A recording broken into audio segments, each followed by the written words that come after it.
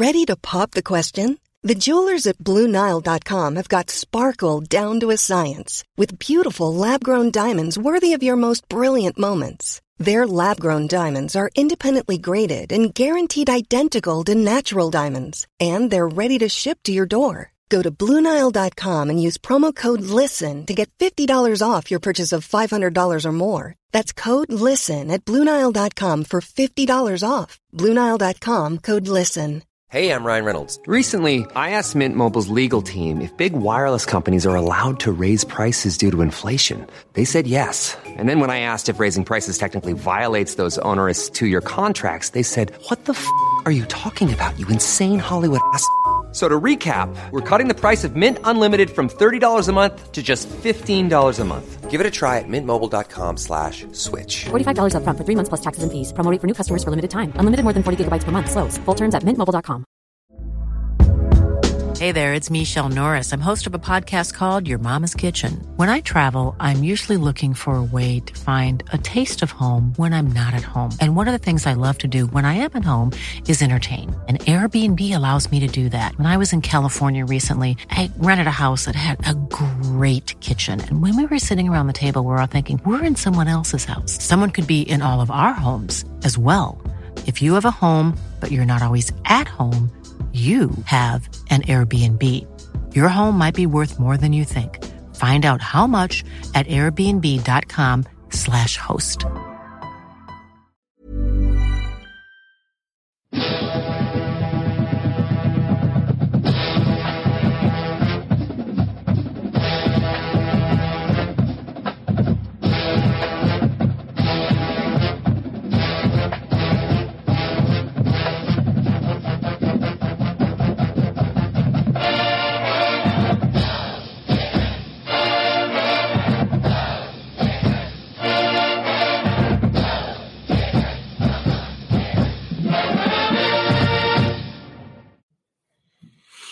Hey, Gator Nation. Welcome back to the Respect Our Decision podcast. It's September 28th. And as always, this your boy Hirsch. And with me tonight is Mike. What's going on? And the hype man, Wes. What's good, Gator Nation? Yes, sir.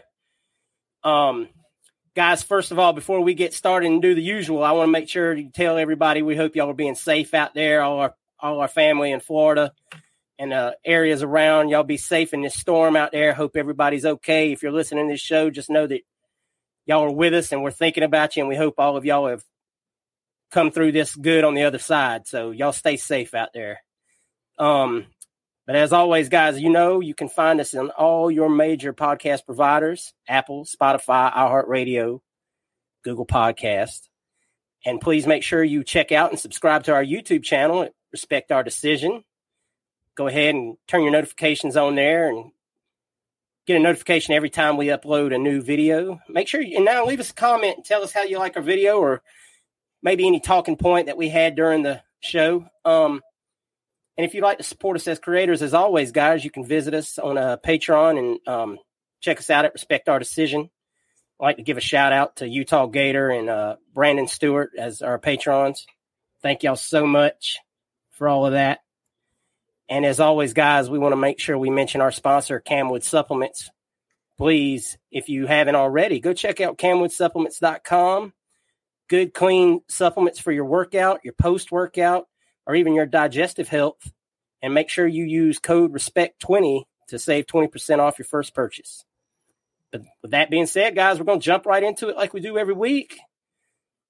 Got a little bit of a shorter show going on this week. Not a whole lot going on in the world of recruiting, but we're going to kick it to Wes like we do every week so he can give us a breakdown of Friday Night Under the Lights. Wes? Yeah, appreciate it, Hirsch. Gator Nation, again, I always tell you guys to follow Hirsch on Twitter from our main account, Respect Our Decision. He does a good job of letting you guys know what our commits and our targets are doing on Friday nights. And this is a quick recap of what some of the guys did. And I'll start with our quarterback of the class. It's always good to start with the quarterback. He found out his way on our list this week. He had a couple TD passes this week, is one of his best performances this year. He did a good job. We were talking about prior weeks about his offensive line and the struggles they had, so it wasn't all on Stokes. We all know that, as a quarterback, you need a good offensive line to make plays, and this week they did a good job for him, and he stood tall back there and had a couple TD passes. This guy is a regular. This is Mike's guy, Creed Whittemore, athlete. He plays quarterback in high school football. He added 2 TDs throwing on the tonight. Usually we see a lot of stuff that he does on the ground, but he actually threw 2 TD passes this Friday. But of course, I always say he does things on the ground, and he had 1 on the ground as well. So give him 3 on the night. So shout out to Creed Whittemore making the list this week. Just balling. That kid is balling. So I know a lot of our fans want somebody back there returning punts, and I can really, really see Creed Whittemore doing that next year. So shout out to Creed. Jakeem Jackson, he's still balling, man. He does play both sides of the ball in high school. A lot of great athletes do that in high school football, and he had a 61-yard TD on the screen pass this week that he took to the house. So shout out to Jakeem Jackson for balling this week, and putting himself on the list for Friday Night Lights as far as the performances go. As far as targets go, this kid, I know chances kind of look slim for us getting him. A lot of Gator fans want him to pair with Treon Webb, but Cedric Baxter is continuing to make his case to be one of the, if not top 2, the best back in the country. He had 3 TDs on the night. He had 20 carries for 201 yards, and that put him already over 1,000 yards for the season. So that kid is just balling. Hopefully we can flip him. I don't know what the chances look like. I put us at 10% right now because you always have a chance if the kid is interested in your school. So I'll give us a 10% chance. I'll let Mike and her speak on that if they choose to. But that kid is just he's all that, in my opinion, from everything I've seen from him.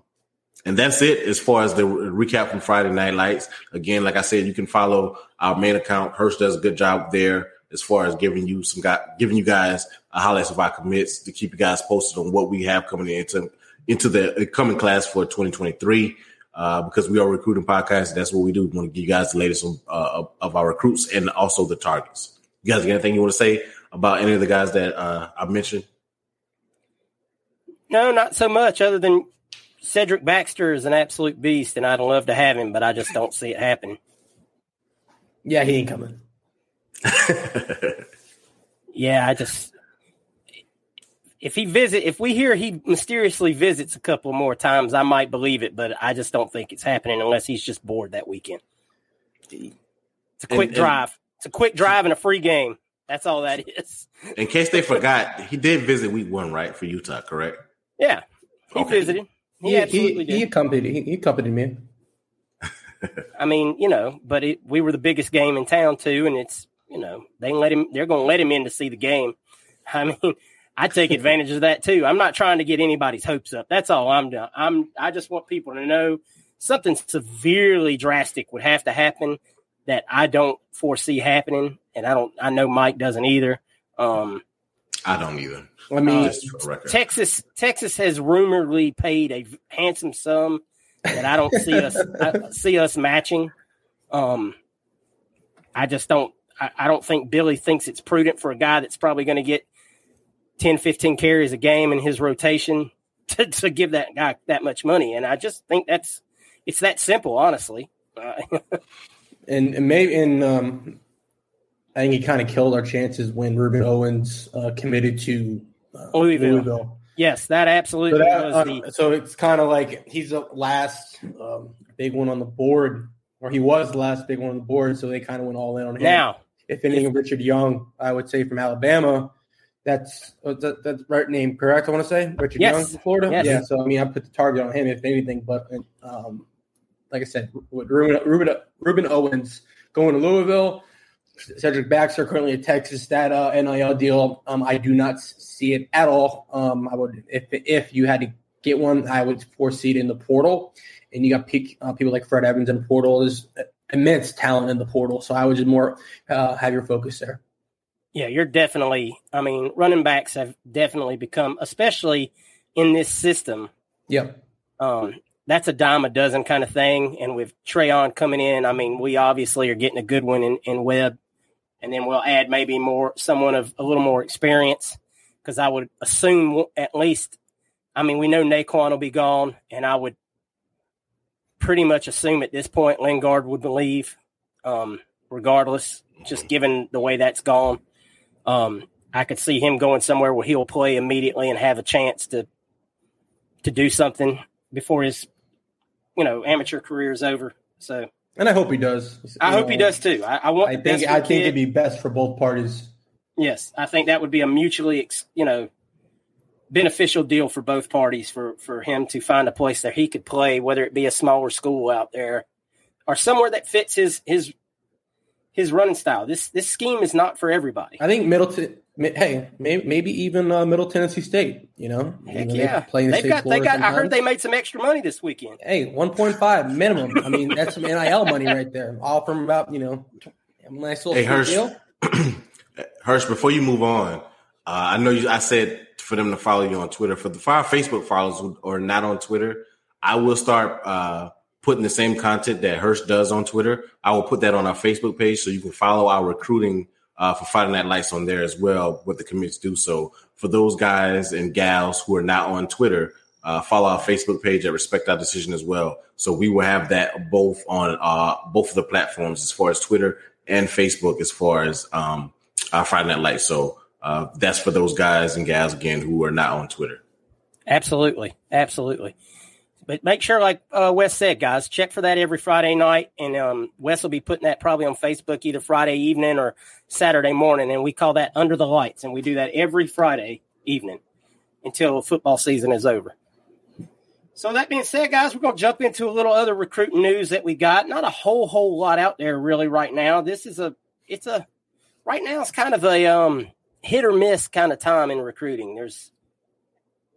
Don't think just because there's no news, though, that nothing's going on or that all things are just going bad now that you're not hearing about a kid commit every other day or week. It's just Billy's got a plan for this just like he had for Friday Night Lights.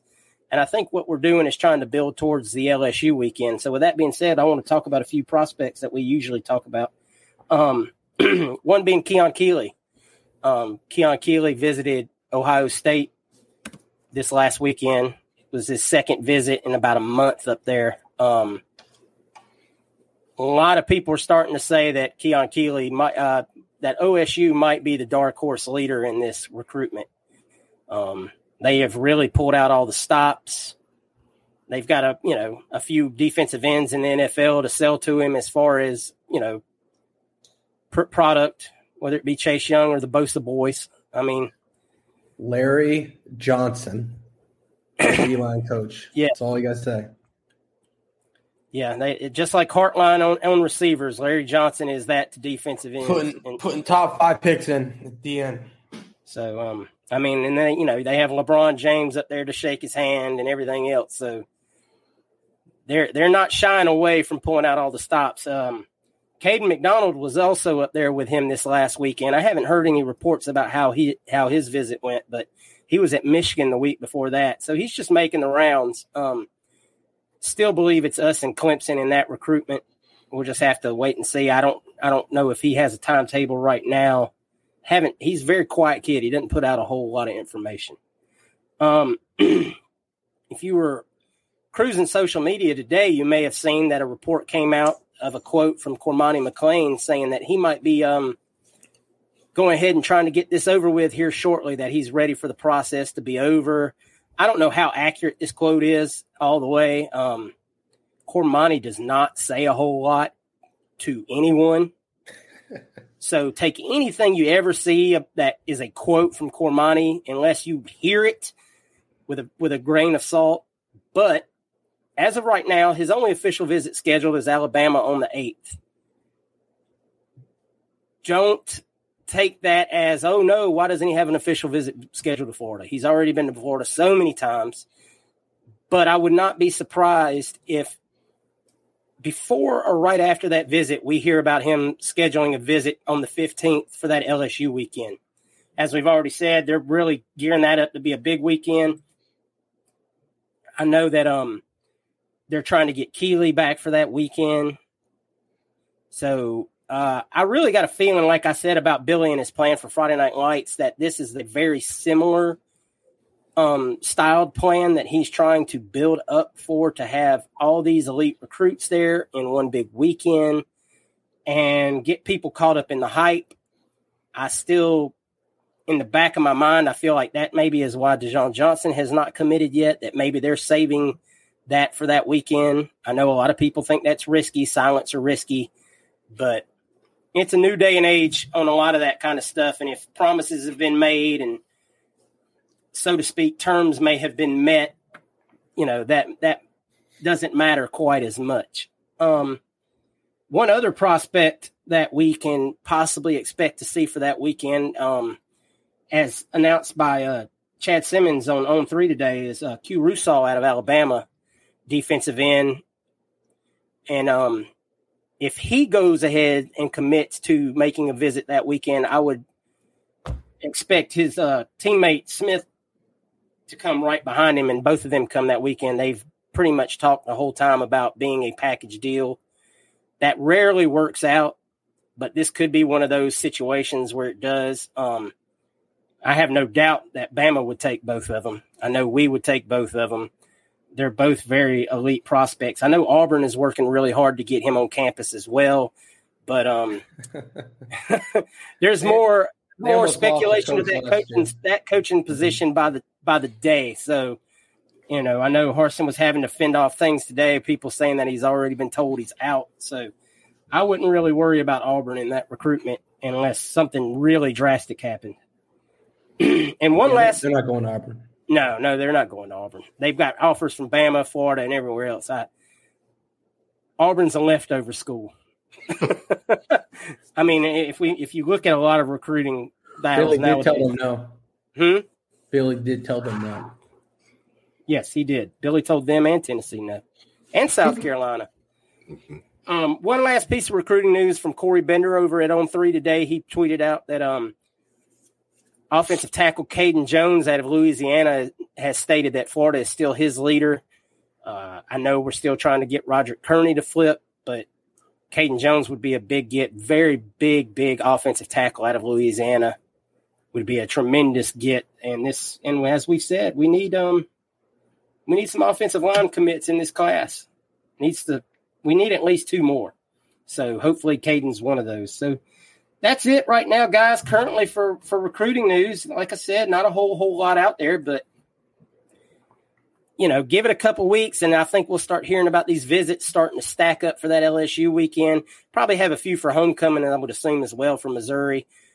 Maybe not officials, but definitely I think Caden McDonald is actually scheduled right now to official visit for that weekend, but we'll just have to wait and see. We'll talk about that on next week's show when we get a visitors list going for the Missouri game. So with all that being said, guys, we're going to move on to some team things. So, as we recorded the Raw Reaction the other day, the rankings came out, and since that recording, we're currently unranked, which is proper. I mean, we shouldn't be right now. 2 losses, even though both of them were the top 10 teams. But we got a little stretch of games now where we can make a run. So this is when we need to jump back up in there before we get to Jacksonville and make that game a national talking point if we can. New depth chart was just released this evening, and we got some good news on there. I say a lot of surprising news. One big piece of news is that Trey Dean was listed as out with a lower body injury, and that Kamari Wilson will be starting in his place. Guys, what y'all think about that? Wes? I'm trying to be good here, man. I mean, I'm putting him on the spot. These are the type of games that I'm coming into Billy's first year. I wish, we started with Utah. That's a non-conference game that's on the schedule, you lose a smaller school. So this is kind of the perfect week to not wish an injury on Trey Dean. Never wanted to wish injury on a player, but this is the type of game that you want to see Kamari start in. Kamari start in to see what he can do, against a school that we should beat, that handle that we are more talented than, to get his feet wet. Almost like a preseason game, when you have draft picks and you want to see them play. So big shout out to him. My boy Boone from South Carolina. Good to see him on the roster, on the depth chart as well. But as far as Kamani, as far as the depth chart in general, I wish Travis Johnson, that's Mike's boy, that to me was the biggest thing. I still want Travis. Yeah, and real quick, Wes, just to keep it on Kamari for a second, I'm just glad, it looks like it was production. I mean, he's probably injured, but I think production was also done. Well, also of note, last week, Kamari was backing up Johnson, and they moved him. I think he's more of a DB, though, to be fair. Yeah, absolutely. So, I mean, especially, Perkins was, I want to say Perkins played week 1. So when you're, there's a couple of players that they are currently recruiting, like I want to say Dennison, and let's see, Keen, but Dennison, for example, they can play nickel and safety. So, and when that's going to be, that versatility is big in Tony's scheme. So, but I think, like Wes was alluding to, this is the ideal situation for true freshman actually, get some burn. He's not necessarily playing, like at Tennessee, playing a high-powered offense with. So it's just going to be, I think an ideal situation. Hopefully he steps up, because I honestly, I don't mind playing. If it was just Trey Dean and he just, like a Steiner, just wasn't getting the job done due to lack of physical ability, because, Steiner was not a bad teammate. However, and I'm not saying Dean is a bad teammate. However, what he's demonstrating on the field is not what needs to occur team ball forward. He's not being a team player in terms of his on the field attitude. And I'm not saying he's being selfish. I'm not in the film room. However, he's showing selfish behavior in terms of his reactions. That's the best way that's literally what it is. So when you cheer after somebody gets the first down, that's you're being selfish, because you're only thinking about, hey, I just got a tackle. Now, if you make a tackle for loss, please cheer. I laud you. However, what he's been doing is not the case. So, and I know, what's it called? Corey Collars is backing Wilson up as well. I don't know how you guys feel about that, but I'm glad he's getting the opportunity. I know he's had a lot of problems adding the pounds on since he's been on campus, but if he is in fact, safety number 2, backing him up, I like that his hard work has paid off. And what do you guys feel about that? One thing I always heard about Collier coming out of high school was that he was a project, that he was probably a kid that was 2 to 3 years away, that he was not going to be.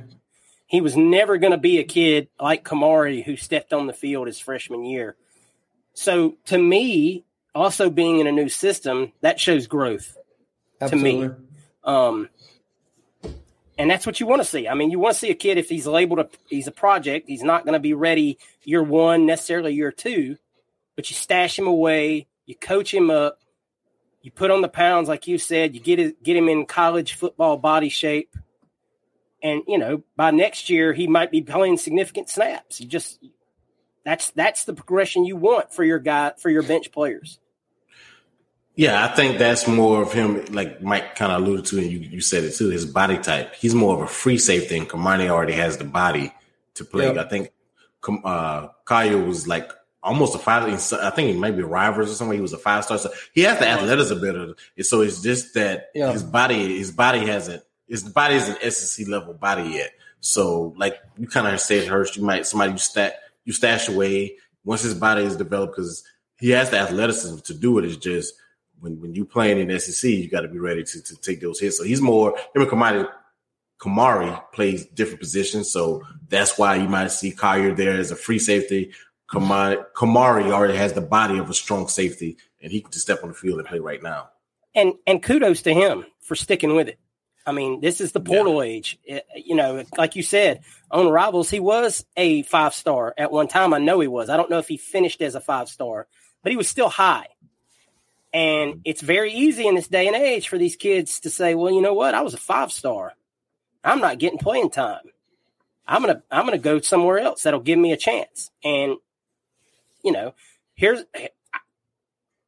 if he stays throughout this season, it'll really say something. Now, I mean, hopefully I didn't just jinx us, and he hits the portal immediately after the season. I mean, I'm coming for your kneecaps. So absolutely.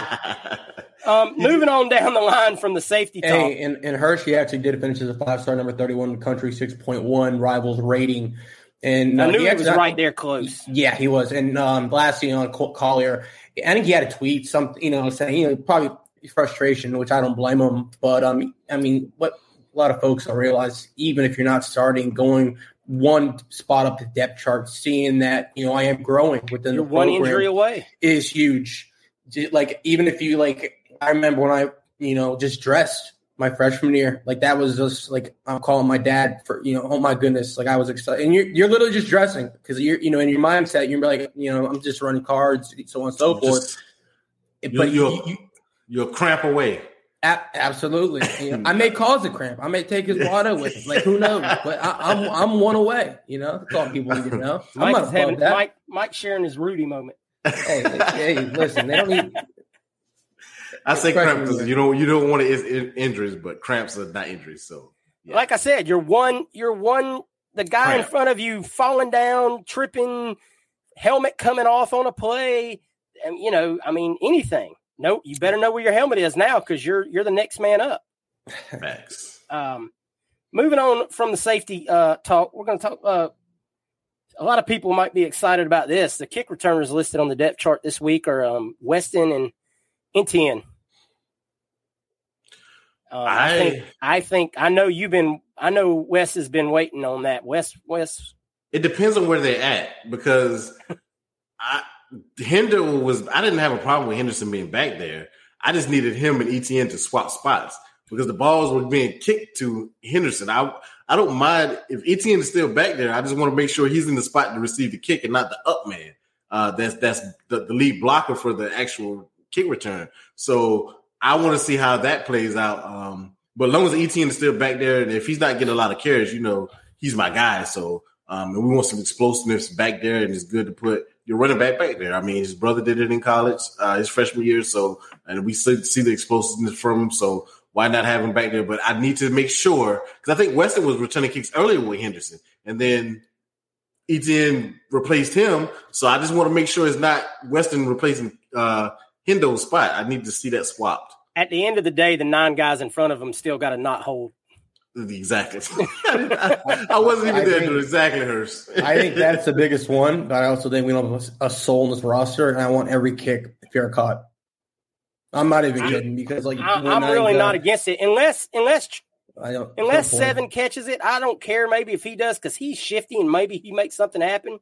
Shifty's not gonna work and kick off like that. He'll work and punt, and you get a 20-yard gain. But seriously, what are the odds? He might put one foot in the ground and cut the right way though. Yeah. Does he have the breakaway speed? What are you looking at most? He flips the field up to the 40. Yeah, come on. Trevor he's not breaking that. He'll get what to the opposing 40? You thinking of Johnson? You ain't thinking of I'm Trevor? thinking of both of them. You crazy, Mike? I don't know what you were seeing. You sleeping on my boy Trevor. I'm not sleeping. I'm just saying he's a. The first thing you say is shifty. I'm not thinking of a kick returner. I'm sorry. Okay. Like I said, it don't matter if the other. I stand on this. If we can't get the other 9 to quit holding and blocking in the back, it don't matter what. Yeah, to Hirsch's point, that's what we need to do first. Hirsch is right, but I would like to revisit this later when absolutely. Those as Wes was alluding to a second ago. I know he got really excited because Justice is his man. That's his boo. That's his boo out of Sumter, South Carolina, where Wes resides. Justice Boone is starting over Princely this week on the depth chart. Hey, next man the hell up. I've said it before. Yeah. If you're not getting it done. We've seen the flashes. I mean, Kentucky hit. They tried to kick him out of the game. Wasn't deserved. Glad they let him stay in. Referee made a good call on that. But, I mean, Boone is flash. He shows effort. He, like the ball is on the other side of the field. You see him tracking the ball. He plays like we saw him in the hype video. I'm a dog. If I will put that back up just because he's on the depth chart starting this week. When he was in the huddle, I'm a dog. He got me hyped for week 1 against Utah. I love Justice Boone. Glad he's getting his start this week. I thought him along with some other D linemen should play more. So him getting the start this week is not a surprise to me. This is one of the adjustments I wanted to see made. So I'll let you guys speak to that. You guys know I'm elated. One of my things about Princely is, and before Mike chimes in, I've got one thing real quick, is Princely, to me, you always saw him behind the play. If the run went his way, he was always running up from behind. He always seemed to be just slightly out of position of where he needed to be. Now, I don't know if that's because of he got blocked out of the play, whatever. I mean, there's multiple factors that can go into that, but I've seen Justice, like you said, flash more than I have Princely. So put him out there, see what happens. And I actually saw Princely's flash more last year. That's could because he was more in a pass rush role. And if you remember, his go-to move was a spin move. And as a DN, you got to set up a spin move. Your outside foot got set up on the outside. You run upfield a little bit. So that could be indication of that. So he may not be truly, at least at this point in his development, every down defensive end. And given how stout a build, Boone is, he may be more like a SAP build. He may be more well suited for that. So that actually may be more beneficial for the defense as a whole. So we get a more dedicated pass rusher, because we have, lacked the ability sometimes to a lot of times to get off the field on third down. So this definitely, I think this could be a better long-term play because they're also both returning next year as well. So that's something to keep an eye on. Yeah. One more thing before we get to our last talking point about the depth chart. Austin Barber starting for Michael Tarquin, who's out again. So no big deal there. I mean, Barber has shown the savage streak. Mike's man there. Stand club. But the last talking point I wanted to go over real quick was the heart of the defense, Ventrell Miller, listed as the starter on the depth chart. I'm in that ballpark of I really don't want to see Ventrell on the field more than a series or two in this game, if he even steps on the field in this game. I know he's the quarterback of that defense. We all know that. There's no question what he means. But if you can't win this game without him out there, maybe it's because of the young guys. Maybe, they're just trying to make sure they're in the right spots by having him out there, coach on the field kind of thing. But we're going to need him later on, so I'm not too thrilled if he actually plays in this game. I actually don't want to see him play snap because, it may be where he can only, it's not going to get worse. But, a lot of times when you have an injury, you overcompensate, and that's how you get injured. You injure somewhere else. So with that being said, I don't want him to play, and I want Scooby. If Scooby was good enough for our to play, he's good enough to play this game. Hopefully we can get Wingo in there. I'm not putting much faith in that, but Scooby 100% needs snaps. So we need to find out through some snaps if, this game, and not only throughout the season, if we're going to need how heavily we need to pursue this position in the offseason, albeit through transfer portal or actually just transfer portal, because I don't like what we have right now on the depth chart. Wes, my fault. Yeah, no, this is extremely from you guys. I don't want to see him play this week or next week. To Mike's point, I'd rather see Scooby and Wingo and whoever else is back there to play against this team. Somebody we should blow out and shouldn't even be close. It's not this team is not even as good as South Florida. So not even close to South Florida. Yeah, that's what I was saying. South Florida was good. No, they weren't great. Exactly. That's my point. I was just trying to get the fans. We'll get to that in a minute. A view of South Florida. Of who we playing, but Yeah. No disagreement from me here. I don't want him to play. I know this is a 6-year. To me, he's already put enough on tape to be able to be drafted in later rounds, like 6th, 7th round, maybe, because he is a good run stopping type of linebacker. He could play a special teams guy in the league. Who knows? But I don't think he needs to do anything this week or next week that scout's going to be like, oh, I need to see more of Ventrell Miller. Well, maybe this week. I don't want to say next week we'll play with Missouri, but as far as this week, I don't think nothing he put on the film would say, hey, we need to draft that guy. Guys, before we move on to talking about Eastern Washington, this really just popped into my head, and I wanted to ask you guys' opinion on it. Obviously, this game's going to be played on Sunday due to the hurricane. I would not expect there to be a lot of people there. You think that's beneficial for these young kids getting this playing time and not having the pressure of a full house on hand? Not really. Not the guys that I see that are playing, like Kamari and Justice, and they played in front of a lot of people. They played week 1. The guys that we were talking about have already played. Yeah. So it's not like and then they played in front of Utah. So the Utah fans, not the Utah fans, but our fan base when we played Utah week 1, as far as Kamari. Now they're just starting. They already played. But there's a difference in playing 20 snaps and playing 50, 60 snaps. They might not play 50, 60 snaps the way maybe, I think we maybe not. I'm just saying. Yeah, I feel you. I understand what you're saying, your point. But I don't think it'll have a big impact on their performance, especially defense. Maybe if you're an offensive guy, maybe. But as far as you playing defense, it's just read and react. Offense, you got to play offense is more nuance and things to it as far as doing things than playing defense. And then who we're playing to won't matter. I think that's more of a key of as far as the game and them being able to play in the game, as far as playing Eastern Washington instead of playing Alabama week 1. I think that's a great question. However, I think it's person by person. Like some people get, they play better under lights. Like, 90,000 people, let's line that crap up. At the same time, they'll play better, or like they can play a crappier, it's kind of like a scrimmage. I think it'll say a lot about some of them if you can't. I mean, if you're good, you're good no matter what. You're going to play with it. If it's a practice, it doesn't matter. You end of the day, you have your pregame. You have your pregame meal. You're the night before. If you're drinking Pedialyte or whatever, you're not going to go out, play video games, relax, do your playbook, etc. Wake up, and go breakfast, do your walkthroughs. More Pedialyte, whatever your routine is, just keep your routine. It doesn't matter if you're doing a scrimmage. You keep your routine.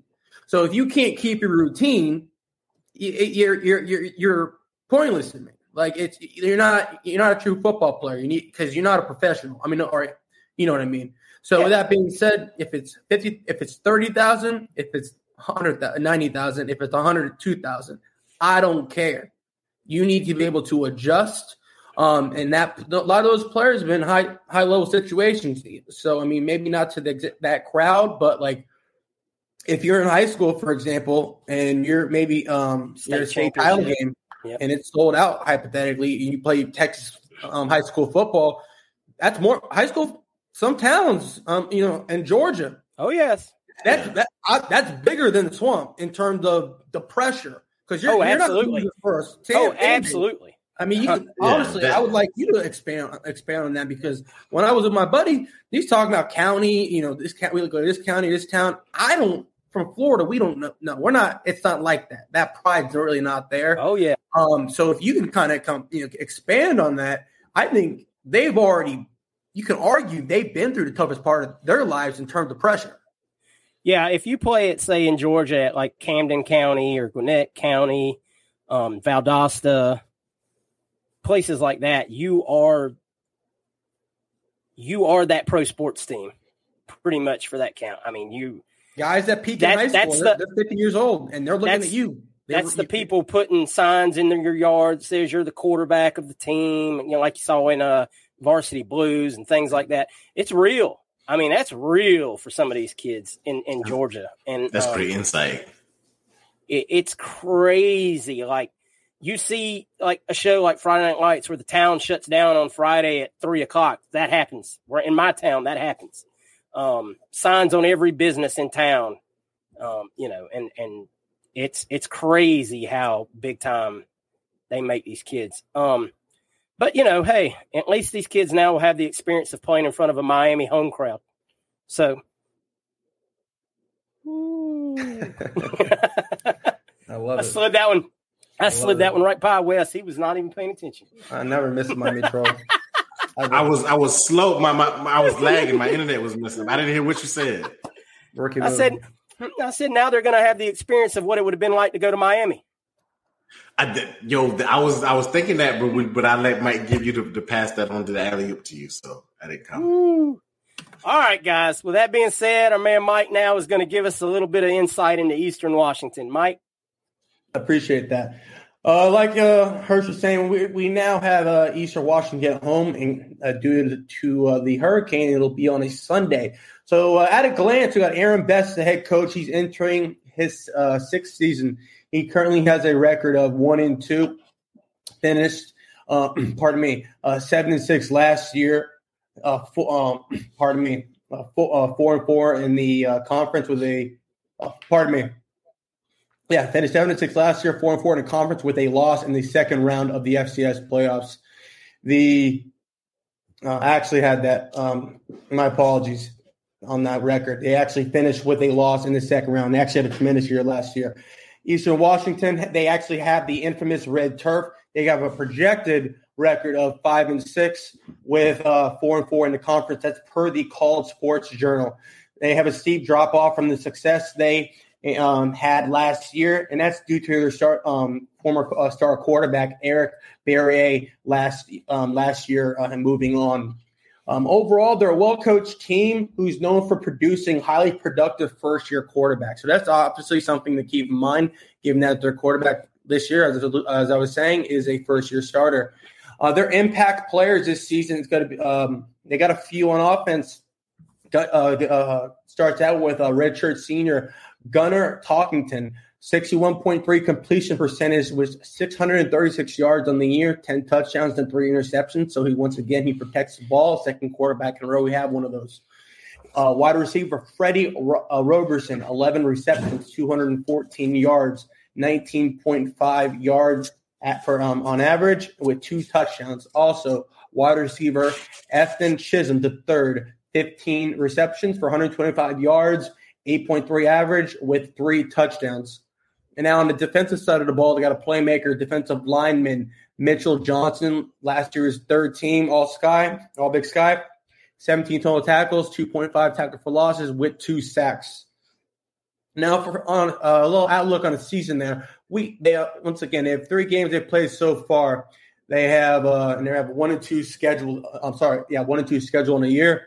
Week 1, and they play Tennessee State at home. They won 36-29. Redshirt senior quarterback Gunnar Talkington was 29 of 46 for 348 yards with 5 touchdowns. He was also the team's leading rusher with 60 rushing yards. Now for the 2 receivers, we have Freddie Roberson, 6 receptions for 91 yards, and also Efton Chisholm III, again, 6 receptions for 53 yards. However, he had 2 touchdowns. But that also gives him 11 career touchdowns. So he has a knack to finding the end zone.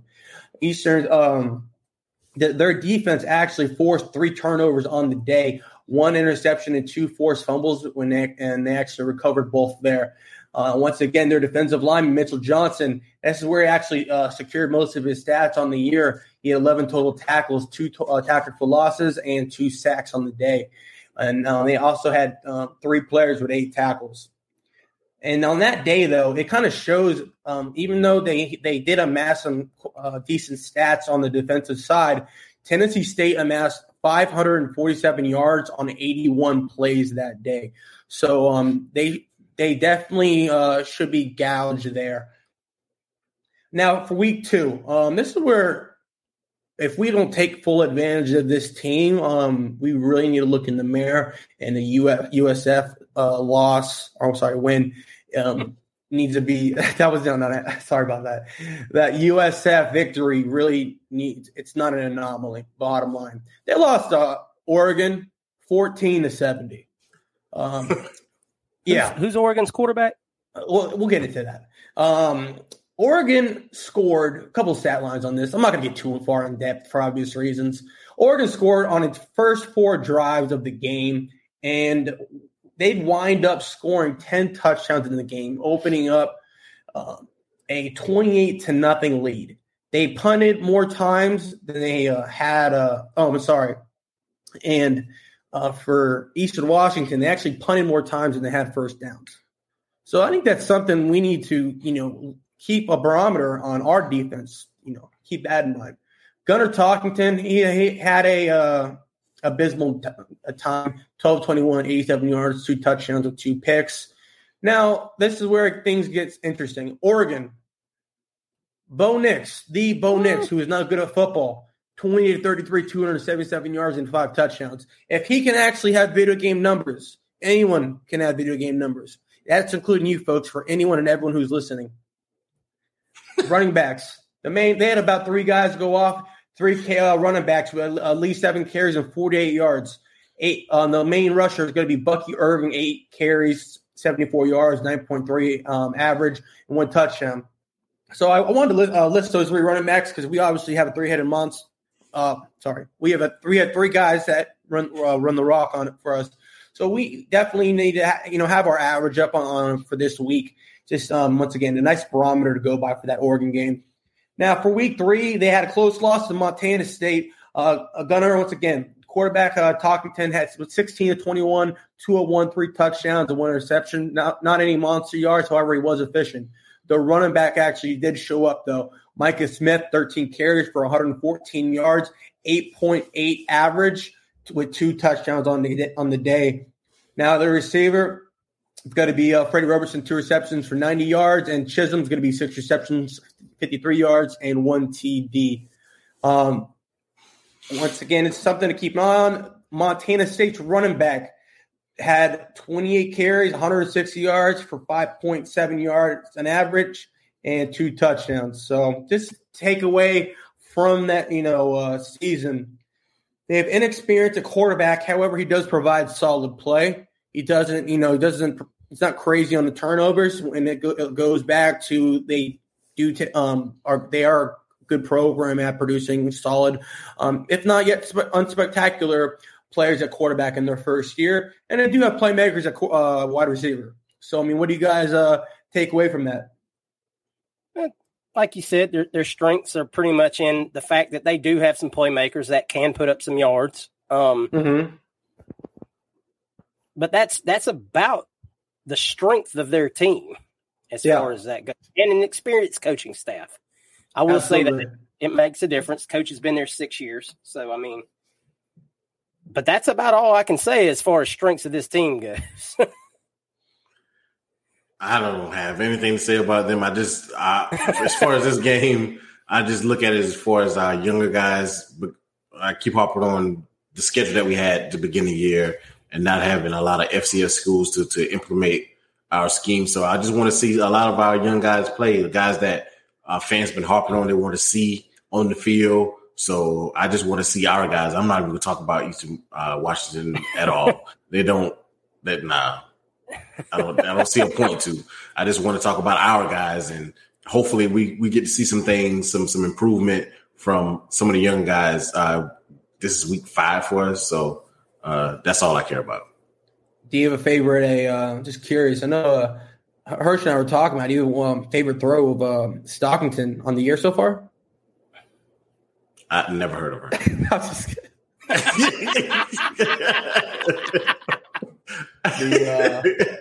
Man. Sorry, I may be a large ass. And real quick for correction, I do apologize. They actually were on the season last year. Like I said, they did lose in the second round of the FCS playoffs.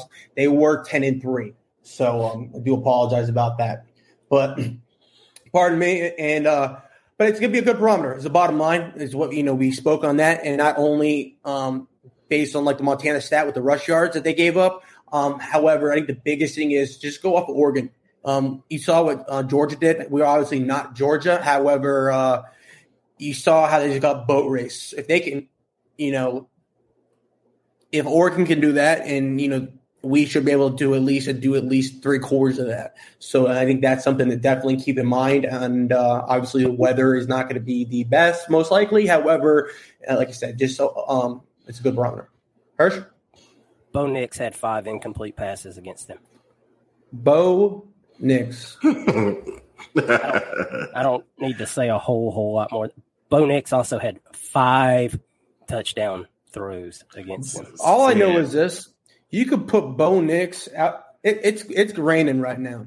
Bo Nix could be anywhere in the state of Florida and not throw a football and not hit rain. Whoosh. All right. Well, we're not going to spend any more time on these guys because we just really want to kind of, like Wes said, we want to talk about our guys. There's not a whole lot else to say. We really shouldn't, obviously their weaknesses are what they are. They're not a very experienced team. They're not a very deep team. They're not an SEC caliber. Their weaknesses are huge. So. Oh, and last thing, Hirsch, unfortunately, we can't see the red turf. Oh, good God. Yeah. They got the infamous red turf. Oh, do they? Well, that's too bad. That's so they can't see you bleed. So moving on to the Gators, guys.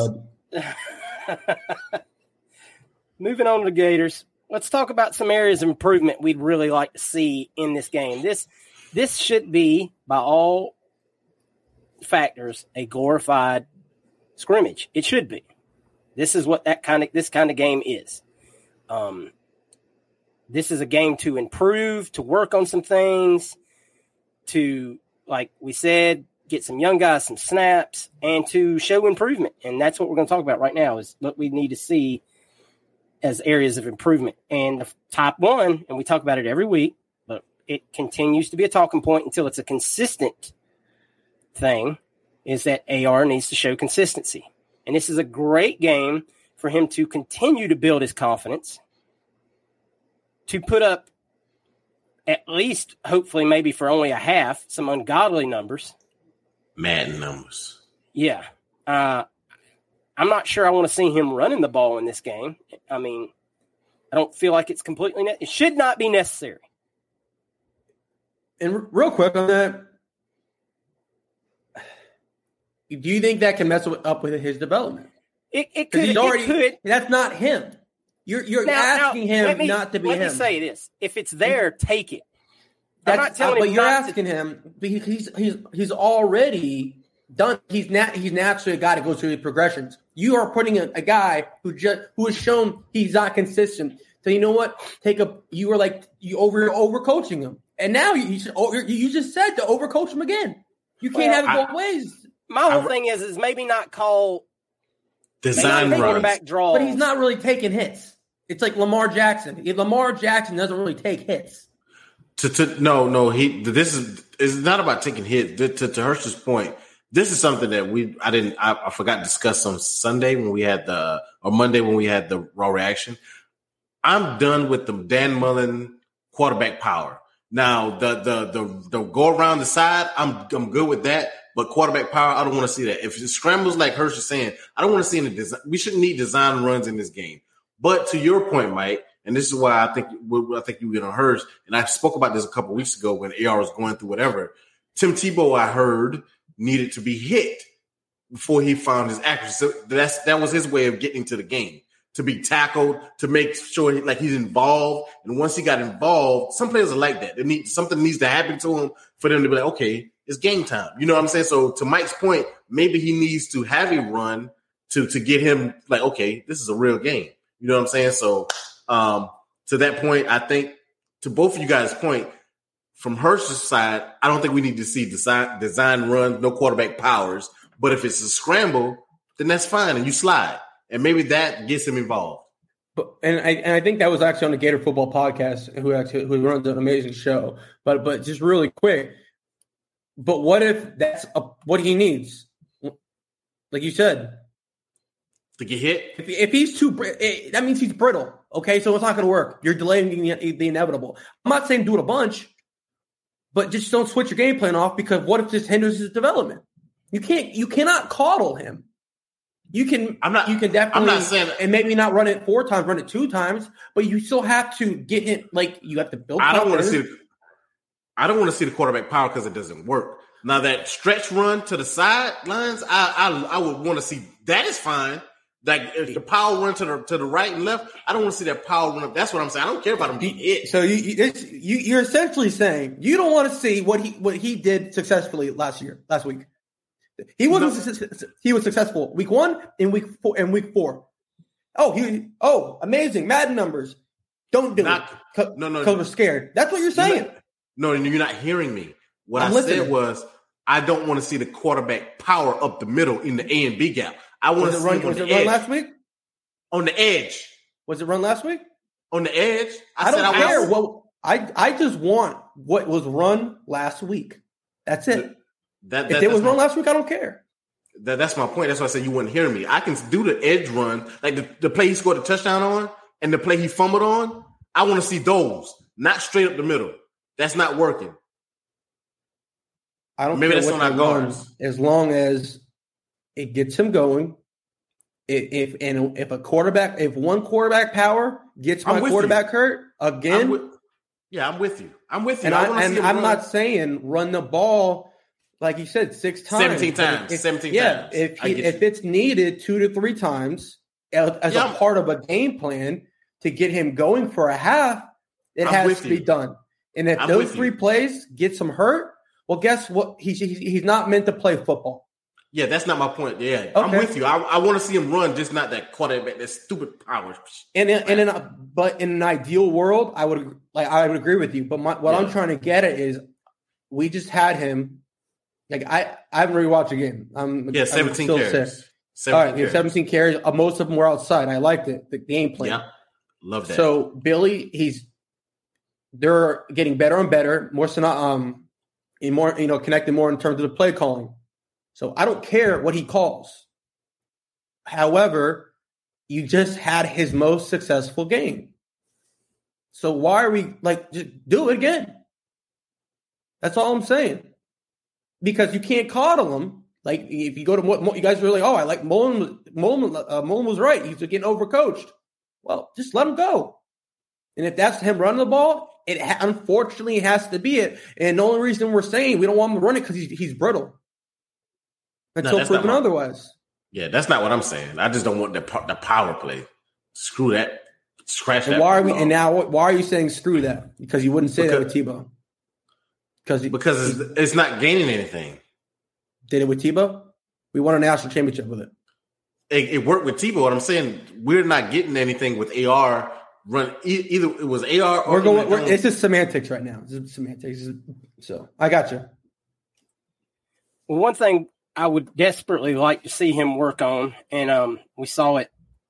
Obviously, he did a great job of it, especially late there in the Tennessee game, is working through progressions and going through his reads. And I would hope that our offensive line would give him time in this game to be able to do that, to look down, maybe take some deeper shots, and really just see some of these guys really just get some big yak out there. I'm with you, Hirsch. I want to see that too. Agreed, Mike. Agreed. Yeah, no. I just want to continue the main thing. I just want to continue on, and I want his mind to be developed. That's all. I want confidence to continue. He's playing well, and I just don't want anything to inhibit it. That's all. And another thing we'd like to see improve, and I just mentioned it, was the offensive line should not struggle in this game. At all. AR should. I can understand you could get a blitzing linebacker might sneak through here and there. That's going to happen here and there, but this is a good game also for your running backs to practice their protection, picking up their blocks. So this is something we definitely need to see. We need to see the offensive line have a good outing and show domination like they did in the Utah game. And with that, we'd like to see our running backs make some plays. I mean, there should be holes open left and right in this game. I think y'all would both agree with that. Yeah, that's something I have a discussion for in a little bit. Okay. Let's go further in depth. Unless you want to touch on it now. I mean, we're talking about it. All right. Why my fault. You can do later? No, in terms of you said in terms of running backs. Yeah. I mean, I'm playing like I put more. Looking at what Montreal has done, I've seen him do. Citizen as well. I know what Naquan can do, even though he's not the ideal. You mean Etienne, not Citizen? Etienne. I'm sorry, man. I'm telling you, I'm about 85%, dude. I'm at 85%. You gotta help me out. I apologize. Wow, Lord. I apologize. I'm telling you, man. I thoroughly apologize, folks. No, so feet to the fire. Yeah, I'll take the L. No, but for real though, this I put it more in the O-line. There's no holes. There wasn't last game. No, like there hasn't been for like 2 weeks. Montreal had some holes against USF. That's 2 weeks ago. It's honestly it's ridiculous. I mean, you have the talent. You have arguably 5 NFL players there. You have how he was great. He's a borderline day 1 pick, but probable day 2 pick automatically on the O line there and Osiris. I mean, what?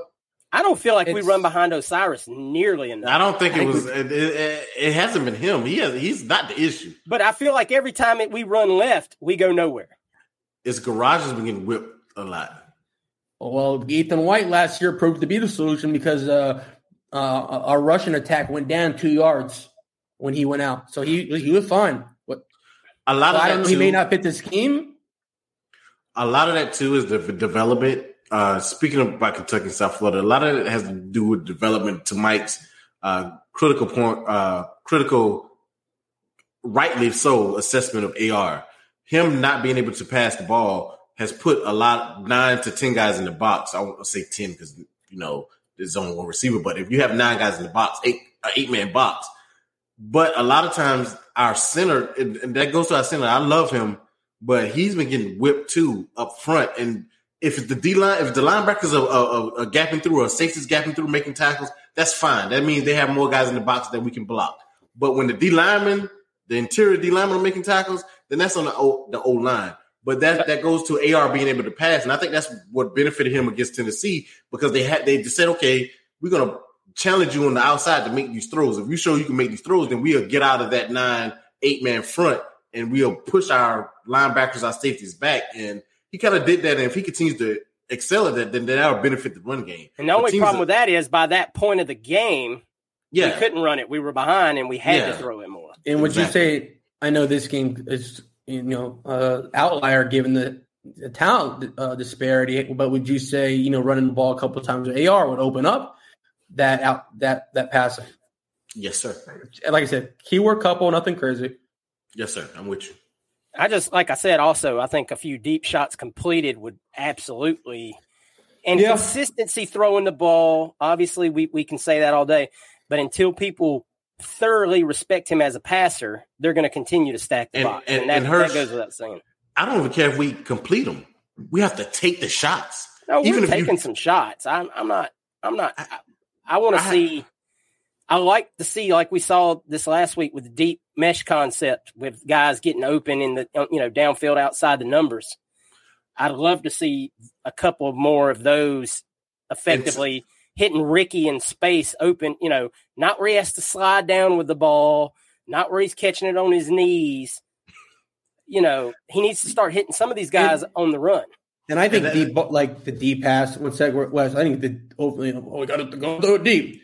You're telling me there's a huge difference 20-25 yard posts, consecutive post routes, stuff like that. And that's what I'm asking for, Mike. You got to run a go route. No, you don't. Yeah, that's what I'm asking for, Mike. I want to see that, and that's what I'm saying, Hersh. Even before the Tennessee game, when it came to Utah and it came to South Florida and Kentucky, I didn't see those, what Mike is saying, those post routes where we're taking that 40, 50 yard. Even if we don't complete it, we have to let the defense know that we will attempt it. And I'd like to see him throw past, like you watch, we run those level concepts running back, tight end, receiver over the top. And more often than not, he goes to the lower level on that and never really takes that shot. And a lot of times that top level guy is open. And you're right. I know, Mike, that's a mental, but at some point you've got to take those shots to show yourself that you can do it. I mean, if he takes a half second, to your point, if he takes a half a second, that guy is coming. He doesn't give him a chance to. He doesn't give him the half a second. But I think that goes to what Mike's saying. Yeah. I think he's already, before he's even bootlegged, he's already come up with the in his mind that I just need to get whatever I can get out of this. If you can't pass the ball that day, I'm not taking that shot. No, absolutely not. I mean, you're right. But that's why he's doing it. Or he was this started before the breakdown of Kentucky, and even in Utah, he had that several times where he didn't take the shot. Or could you say it was the beginning of it, and he overshadowed it? I mean, he was good at Utah. He was hitting shorter on those flood routes when he broke. There was like he's just looked hesitant to throw it at any time. Yeah, even when he was, Henderson was coming open, but he hit short. Like the throws he hit shorter on were perfect in the Utah game. But if he gives it a half second, he had some easy missed throws as well. But I'm saying when he was involved in the game and he was hitting short on those flood routes on the naked bootlegs. But if he gives it a half second, Henderson is coming open on those routes, and he just didn't throw it. Well, let's move on from all of that, because obviously we'd all know what we'd like to see in this game and what we're going to be looking for as far as that goes. Let's flip to the defensive side of the ball, where I think we need a lot more improvement actually than the offensive side of the ball right now. Obviously, we've already spoken about it with Trey Dean being out, Kamari getting the start. We'd really like to see some better safety play. I'm really just, golly, man, I'm just tired of seeing balls in the seam. I need to see my safeties either jarring the ball loose on some guys or jumping around, over the top, something. I would correct that and say, or expand on it and say defensive backs. What happened? Did Jason Marshall first, he's had a great season. Everyone gets beat. Did he get beat over top last week? Yeah, he got beat on a spectacular play. I'm not going to take that. I'm not saying, and it's going to happen. And unfortunately happened versus a number 11 team ranked, one of the top teams in the country. So, it is what it is. Can't win them all. And I'm glad he's still still CB1. But, between who's going to be CB2? I know we got Jaden Hill starting. And Devin Moore's been playing well. Avery Helm, I guess he didn't switch out his cleat bottoms, so he's got benched. But I mean, where are turnovers? People wanted to play Grantham last year. I mean, I'm not blaming Tony. However, we do have some new players, and drills can be done to put a more of a emphasis in the fall and spring camp to definitely put a more of emphasis to getting to forcing more turnovers. And pardon? Ventura did it. He did the punch. I'm talking defensive backs right now. He's talking defensive backs. I get what you're saying, but as far as drills as far as the defense, period, we all The problem with the defensive backs is they're always tackling people by their dang legs and stuff as they're coming by them. They're not. Yeah, I'm talking tip drills. I'm talking get the ball. And I've seen a couple like Kimber. I'm just seeing more overall. I think there should have been more like interceptions, for example. But if you want to talk about Miller, I mean Miller is what Miller is. If you want to get down to Miller, I mean, no. It's not about Miller. It was a teaching point that. I don't think it's not being taught. I think is, to your point, essentially it has to be done on the field. I don't know if it's too big for them or they forget. Granted, Miller has been here 6 years, so he's a veteran guy that knows when I make the tackle. I've seen it in the pros. I see they do it in college, that punch tackle thing that they do. We have to create more turnovers. It is point blank period, to your point. Whether it's the DBs, whether it's strip sacks. I don't want to just even on Boone's sack of your boy was Levis. I want strip sacks. I don't want to just get the sack. I mean, I think Cox did it. Cox had a strip sack where Dexter got the interception. We need more of that. Are you seeing it done regularly across on each level of the field? I believe so. I believe with Patrick. You believe so? You know so. That is a black and white question. Because at the end of the day, if it's taught regularly, you name about 3 guys. There's 11. I don't think it's a college football. I mean, this is just me knowing football. I don't think it's a college football program that doesn't teach that. Florida Gators. Pardon? It's taught. I don't think it's a college football program that doesn't teach punching the ball out. To what extent? I think 80%. I'm putting you on blast because you put a blanket statement. You put a blanket statement, and I believe that it's taught. It's just not being executed. All right. So bottom line, I'm not seeing. I mean, you're more welcome to believe it.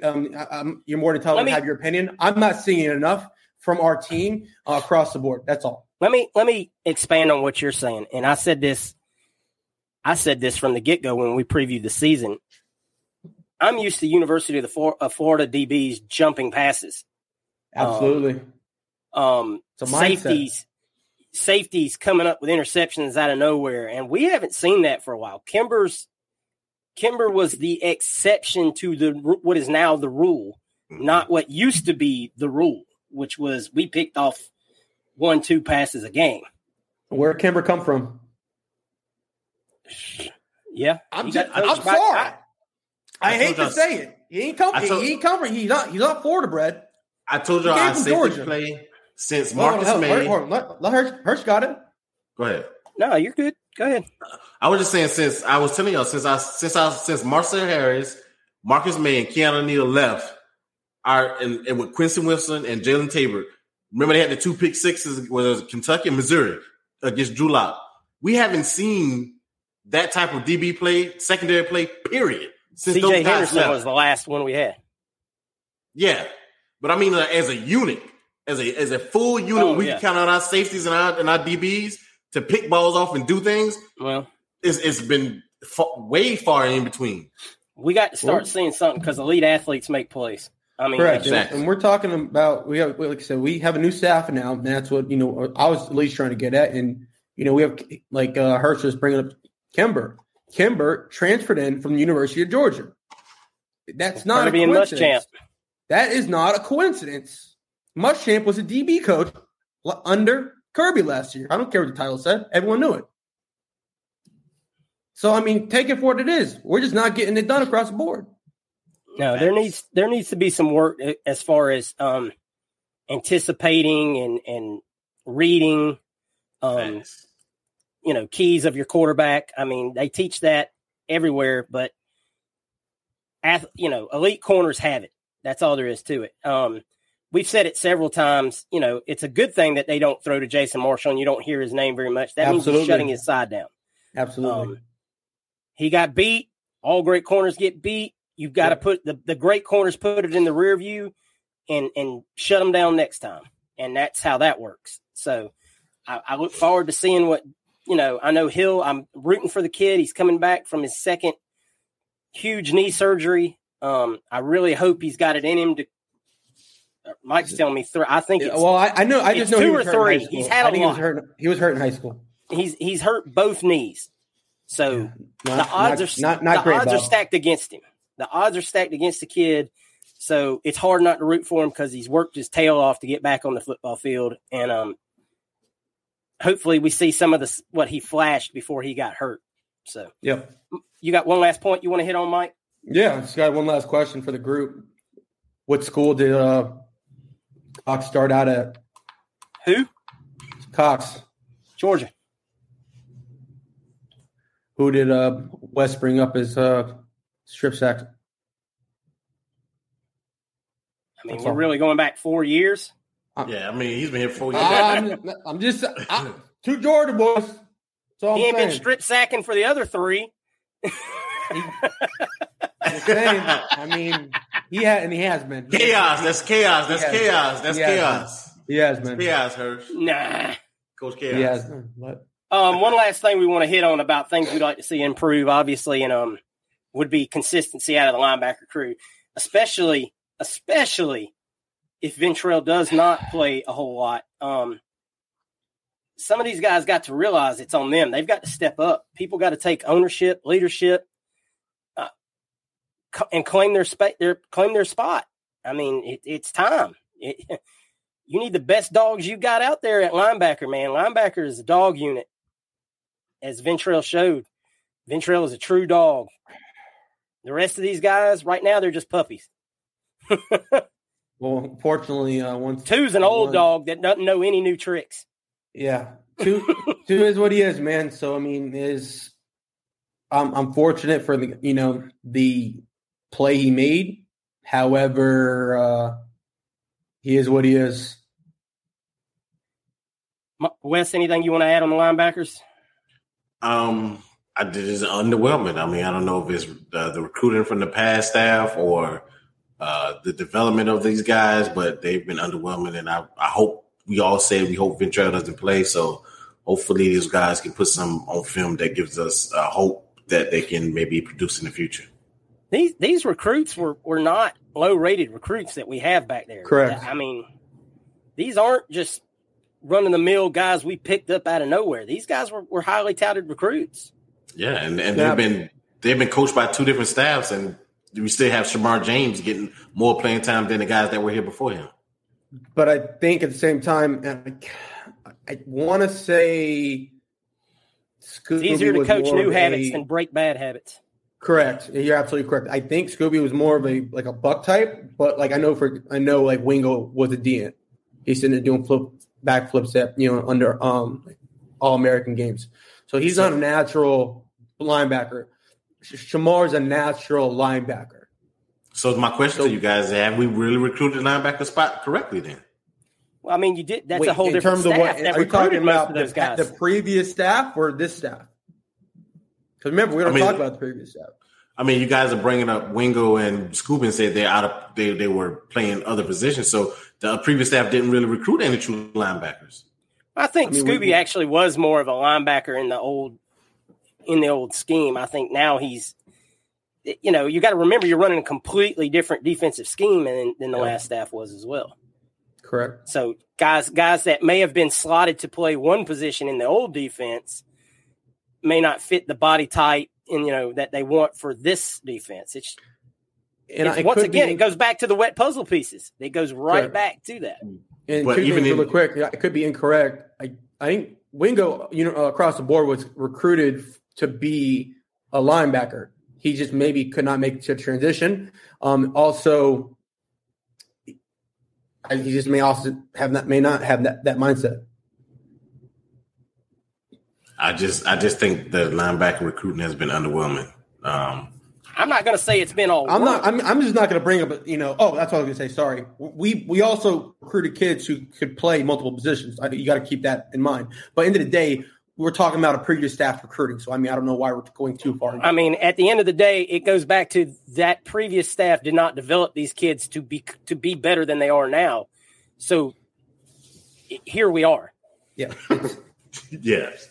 I mean, like I said, it's easier to teach new habits than break old ones. And there's a lot of bad habits. And that's why you're going to see some of these younger guys get on the field first. They're learning the scene. They don't have those bad habits. So I agree with that point. Yeah. Even though Shamar James was recruited by the old staff, we have to keep that in mind. But he wasn't coached by him. Thank God. Yes. All right, guys, we're going to move on to our Impact Players of the Week. We do it every week.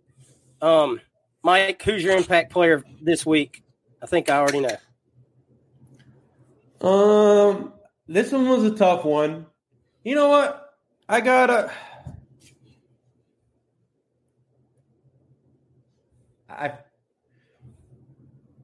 to go Gerv. I'm going Gerv. I think he has his breakout game. Even though I'm starting to have the feeling this scheme is not truly fit him. That's one of my guesses on it, but I'm going Gerv, man. He shifted on us, man. I did. I see. All right, Wes. Well, with the new depth chart, I'm going with Kamari. Ooh. This is your chance to make sure Dean doesn't play another snap unless you got cramps, because I don't like to say. Well, he ain't going to play even if he's got cramps because he's out. I mean, I'm talking about for the future. I'm talking about for Georgia, for LSU, for Texas A&M. This is your every player always. It happened to Tom Brady, the GOAT. We all call him the best quarterback ever. He got on the field because of injury. Yeah, I mean, Mike, if you don't think Tom Brady is the best quarterback ever, then that's the conversation for off pod. But if Kamari has his opportunity. A lot of players, all you need, if I can get on the field, I'll show them what he has his opportunity to say, I should never be off the field again. I'm your guy.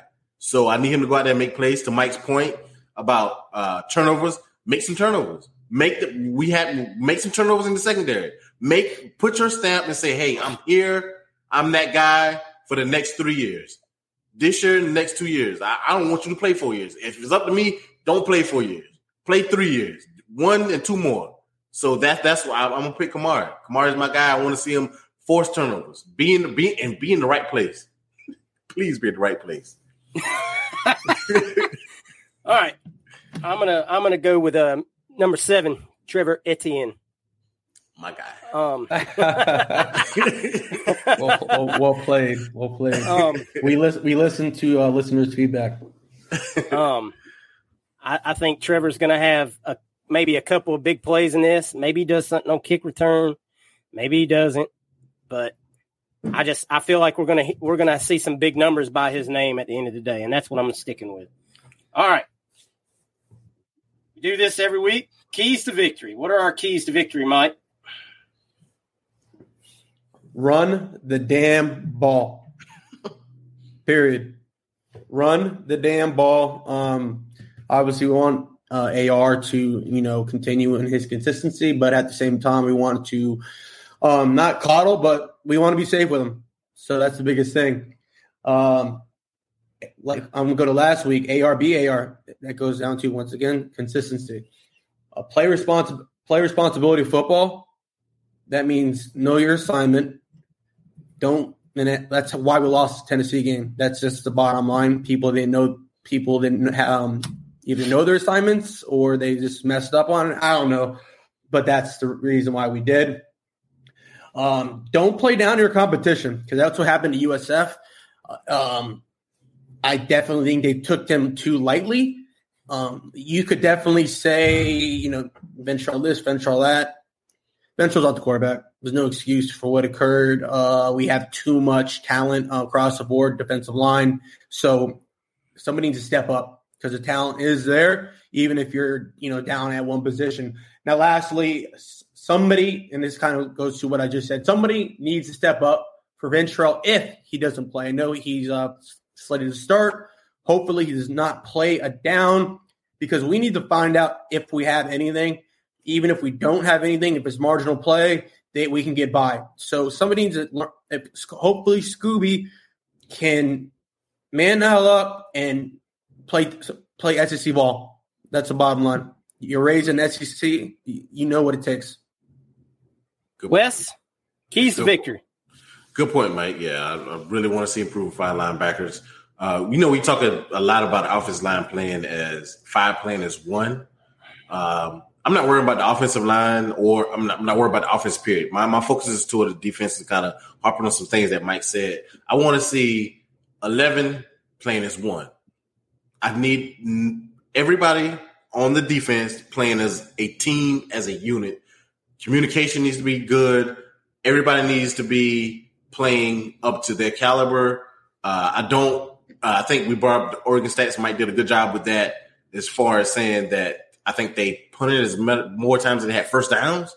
So I need to see that same level that Oregon did against them. We need to have that same fervor on defense to shutting them down. They should not be – if they score that's in the fourth quarter with 2 or 3 minutes left, fine.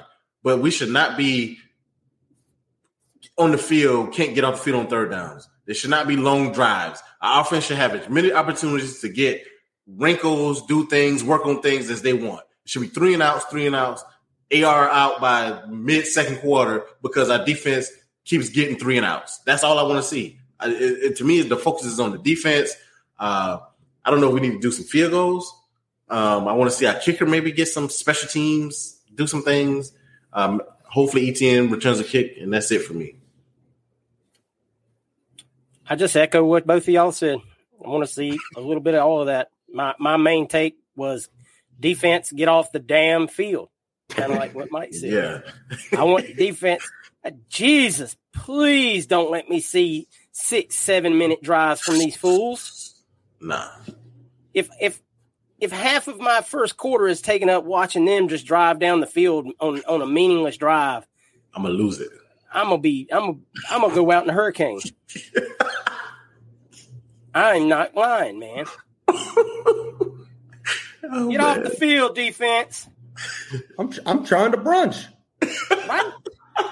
Messing on my mimosa account, man. Huh? Sunday mimosas on deck. Let's go. Jeez. Her city's gonna go out in a hurricane. Man, I'm telling you what. That wasn't even a Miami joke. Damn. All right. Score prediction time. Wes, hit us with your score prediction. 85 nothing. What do we got, Wes? Nah. It's crazy though. 52-7. 52-7. Oh, okay. There you go. 52-7. All right. You're giving them a touchdown, huh? That's nice of you, man. 2 minutes left. Jesus. I have no faith. I'm not gonna lie. I think AR will improve. I think he still needs to add tick. I'm not gonna, blindly, walk down a cliff like Wes does on a daily basis. However, what I will do, I will give him the benefit of the doubt that he has shown improvement. The O-line still, they've shown nothing, man. They truly have. They just regressed the entire season, and nobody wants to acknowledge it. Guess what I am. So I'm going to give AR. He's gonna win. Get wins for the offense. Him, Shorter, and Purcell. So those three alone. And last, so I got 37 Gators, 17 USF because USF. Man, I'm sorry. This guy is. I told you 85%, man. Eastern Washington. You guys want? I can do a breakdown of that team. Y'all can try it. But no, in all seriousness, 17. The folks at the red turf, Eastern Washington. They're going to get 17 points. Their quarterback, he's solid yet unspectacular. Like I said before, I think they're going to run. I think they're going to run the ball down our throats again. Okay. So You're a liar. They're going to get 17. It's going to make it a lot closer. I think it's going to be a little late score for us. And I think Richardson's going to play 3.5 quarters. Okay. Wow. Yeah. Oh man.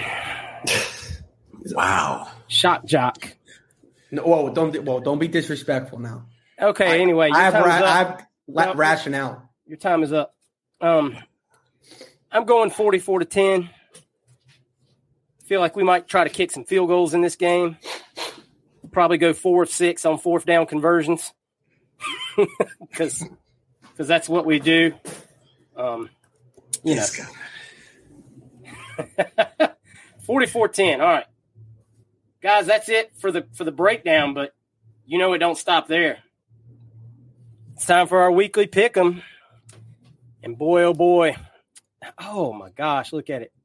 Your boy Hirsch firmly in the lead after an 8-2 week, 29-11 on the season. Hoo-wee. That's because you followed me, Hirsch. Oh yeah, because Wes had a successful 8-2 week to climb to 24-16. Yes, sir. And the risk taker. I got games going into 5 overtime or whatever it was against Clemson. So it was not even a risk. It was like Mike went 5-5, and Wes tied him at 24-16. Oh, we got the same record? Yep, both 5 games out of first place. Oh boy, I tell you right now. All right. Well, guess what, guys? We ain't got that week slate of games we've been dealing with for a few weeks now. We got some big boy ball this week. So let's start it off. Nick and the boys, Bama at Arkansas. Wes, you get started off. I'll keep it simple. Roll Tide. Oh, my God. He even said it. Gross. Mike? Can you go for a second, please? Yeah, Roll Tide. I'm going Bama. He told me girls. He said it too. He's nervous. He's nervous.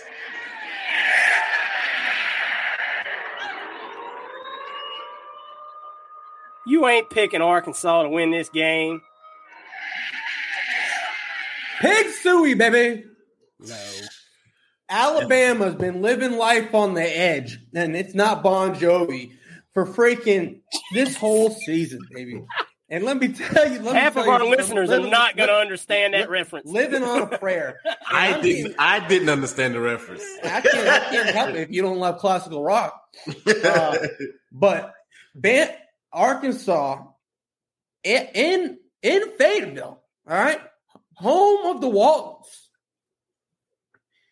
It's going to happen.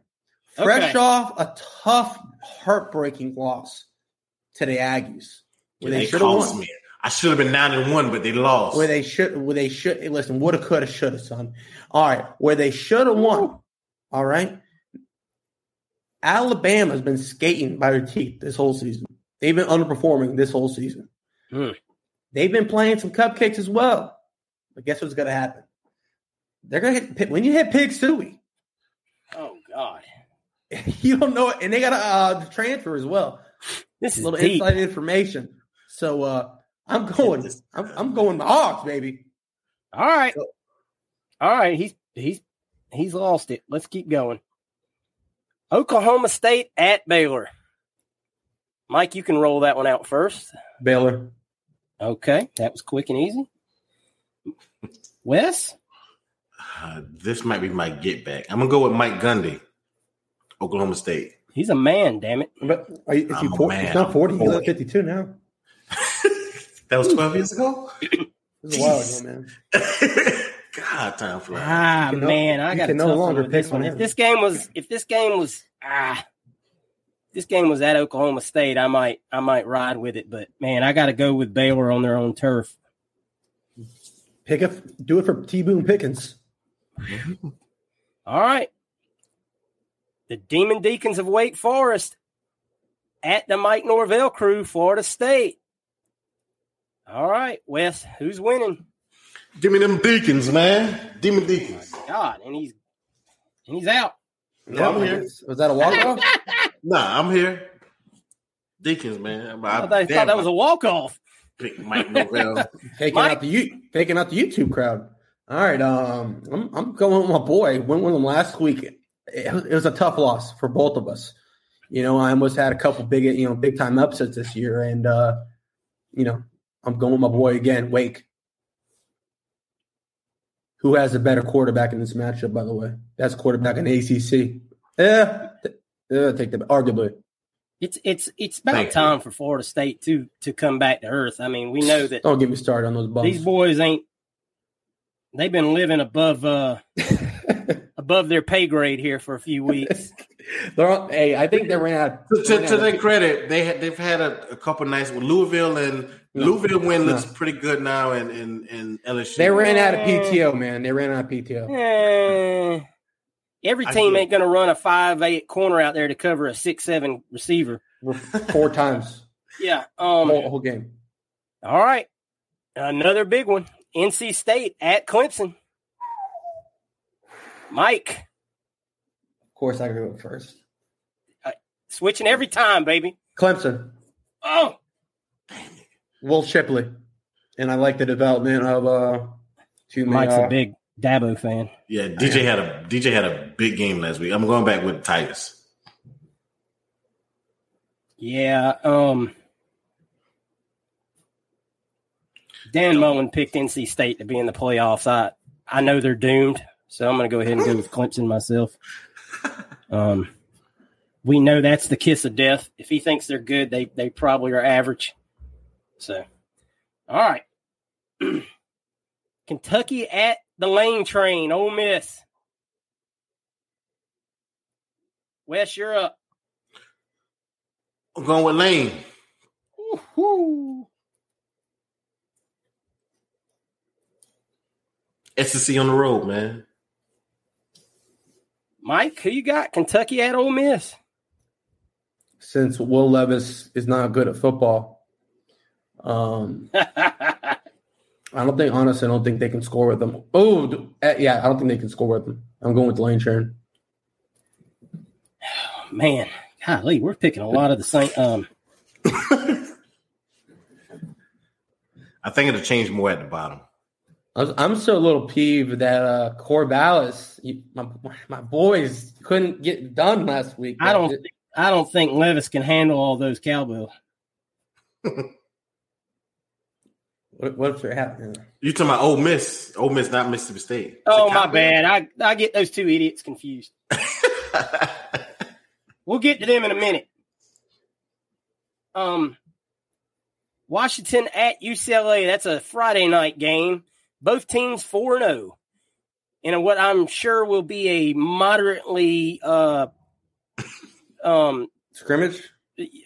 What's the word I'm looking for here? Attended game? Yeah. No, sparsely. Moderately would put it at 40,000. Mike, you pick it first. Well, I got Washington. Wes. Yeah, I also go with Washington in this one. I don't believe in I can't call his name right now, but Chip Kelly. Nah. They haven't played anybody yet either. Yeah, I like Washington. I think they're rolling pretty good right now. Obviously, the crowd's not going to play into it, so it doesn't. All right. This might be a little tricky here. Texas A&M at Mississippi State. Tricky for who? Oh, God. Give me them Aggies. Oh, my God.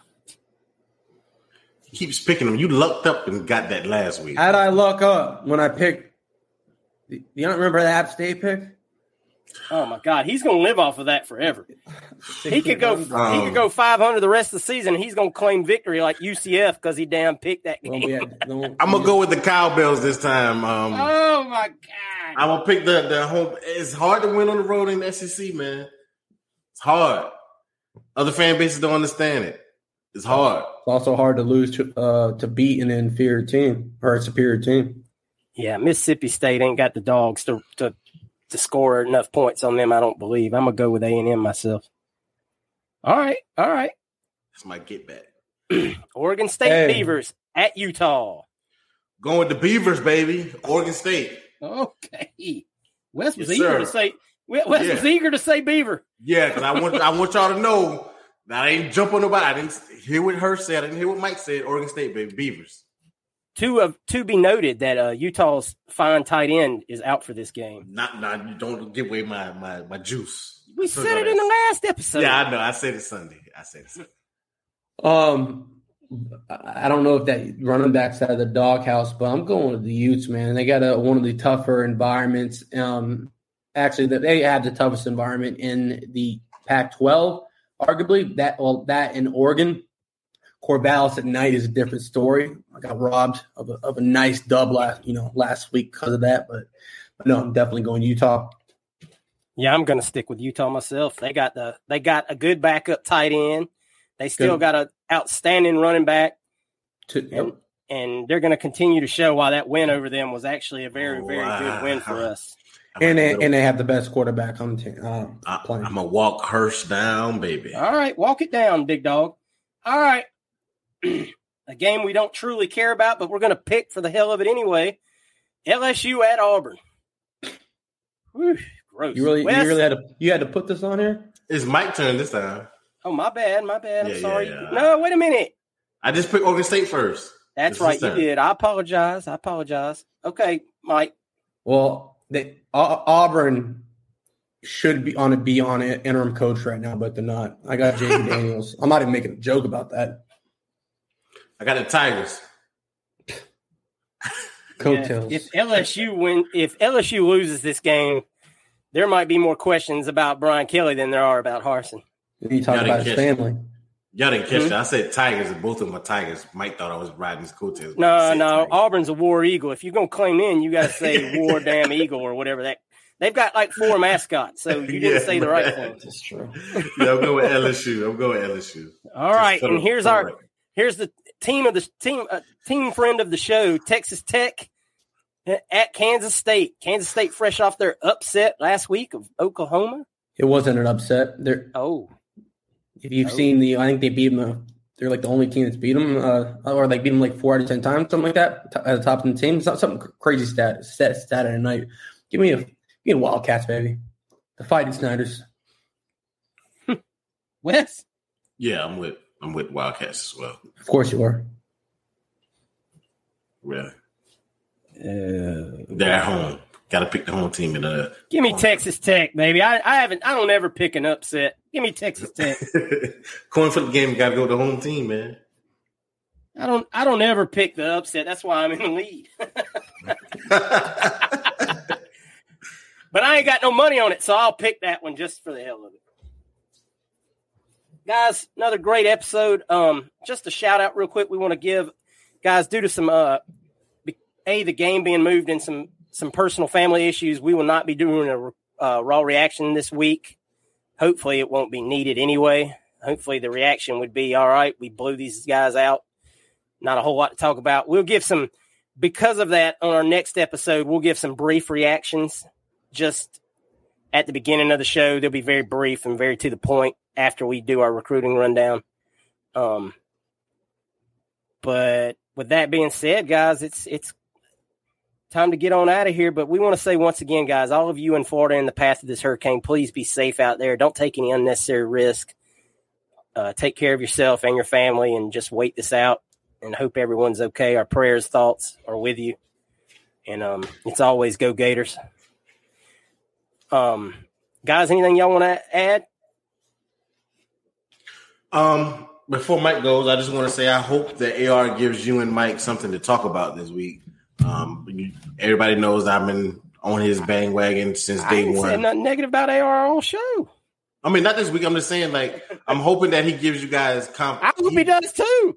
Yeah, I just want him to give you guys. Bandwagon is blind hope. So I mean, we can't. I can't contribute to that. I mean, the guy just did. I think he just had the most yards in SEC play. Follow it up. That's all I ask. Follow it up. That's with Danny Wolfel, Rex Grossman, Kyle Trask, Tim Tebow. Yeah, that's great. That's great. So I just want him to give you guys some hope. The same thing I feel. So I hope he does that.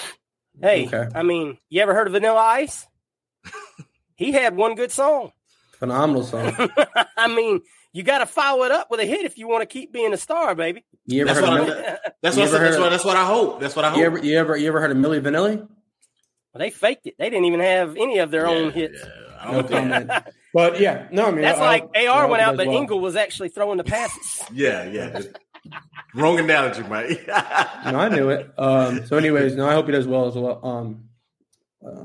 Also, but no, just everyone be safe with the hurricane, especially up north or in the Gulf. Better yet, and if not, if you need any help or anything, just always reach out. Bateman got us. Bateman got you. Bateman got you, man. He's off Saturday, so not recruiting. He's not recruiting. As always, make sure you check us out on all your podcast platforms. We're available on all of them. Give the episode a download, or if listening to a podcast on the radio or your iPhone or whatever isn't your speed, go check us out on YouTube. Respect Our Decision. Subscribe. You can see us acting like fools and laughing and cutting up. And Wes disappears a few times a show to go to the mystery place that we don't know where he goes. I mean, we have a great time on here, and we appreciate y'all tuning in with us. And make sure you go check out. We got a Respect Our Decision exclusive going to be up on YouTube of Mike in the trenches hanging out with Knoxville's finest rapper, Andy Vall, or whatever his crazy name is. The nice guy, by the way. Absolutely pleasant guy. Can't even lie. I understand why he gets grief on Twitter, because that's what Twitter is. But truly nice. Remember, some guys are actually nice human beings away from social media apps. And just because he reads his raps off of a piece of paper, he did. But he did freestyle. Well, but the ROD exclusive. Okay, I go check that out. If you want to hear it, you got to go check it out. I'm not giving it away. Darth Vader may be on the actual track. He was he did drop some Vader on there. Straight bars. It was sick, man. Straight bars. He looked right into the camera and delivered.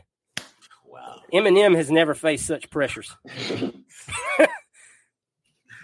So, guys, as always, if you want to support us as creators, check us out on Patreon. Respect our decision. We appreciate every one of y'all for your support, your love, and just always the kind words of encouragement. And we're going to just try to keep getting better and better for y'all, because if you're not getting better, what is it, Mike? You're getting worse. That's right. Wes, send us home, man. Yeah, appreciate it, Hurst. Again, thank you guys. Follow up on what Hurst said. We love the support. We love the interaction. If you find anything that you need to tell us as far as about the podcast, any talking points, anything like that, reach out to us. And as far as our veterans go, support our troops. Anybody out there that's a veteran, I know someone that's a veteran and wants to or trying to get benefits and has some questions, please hit us up. And we will get back to you ASAP. And if we don't know the answer, we can get in contact with those who do. So, again, thank you guys. We love the support. And go Gators. Go Gators. Go Gators. Thank you guys for checking us out. Catch you next week.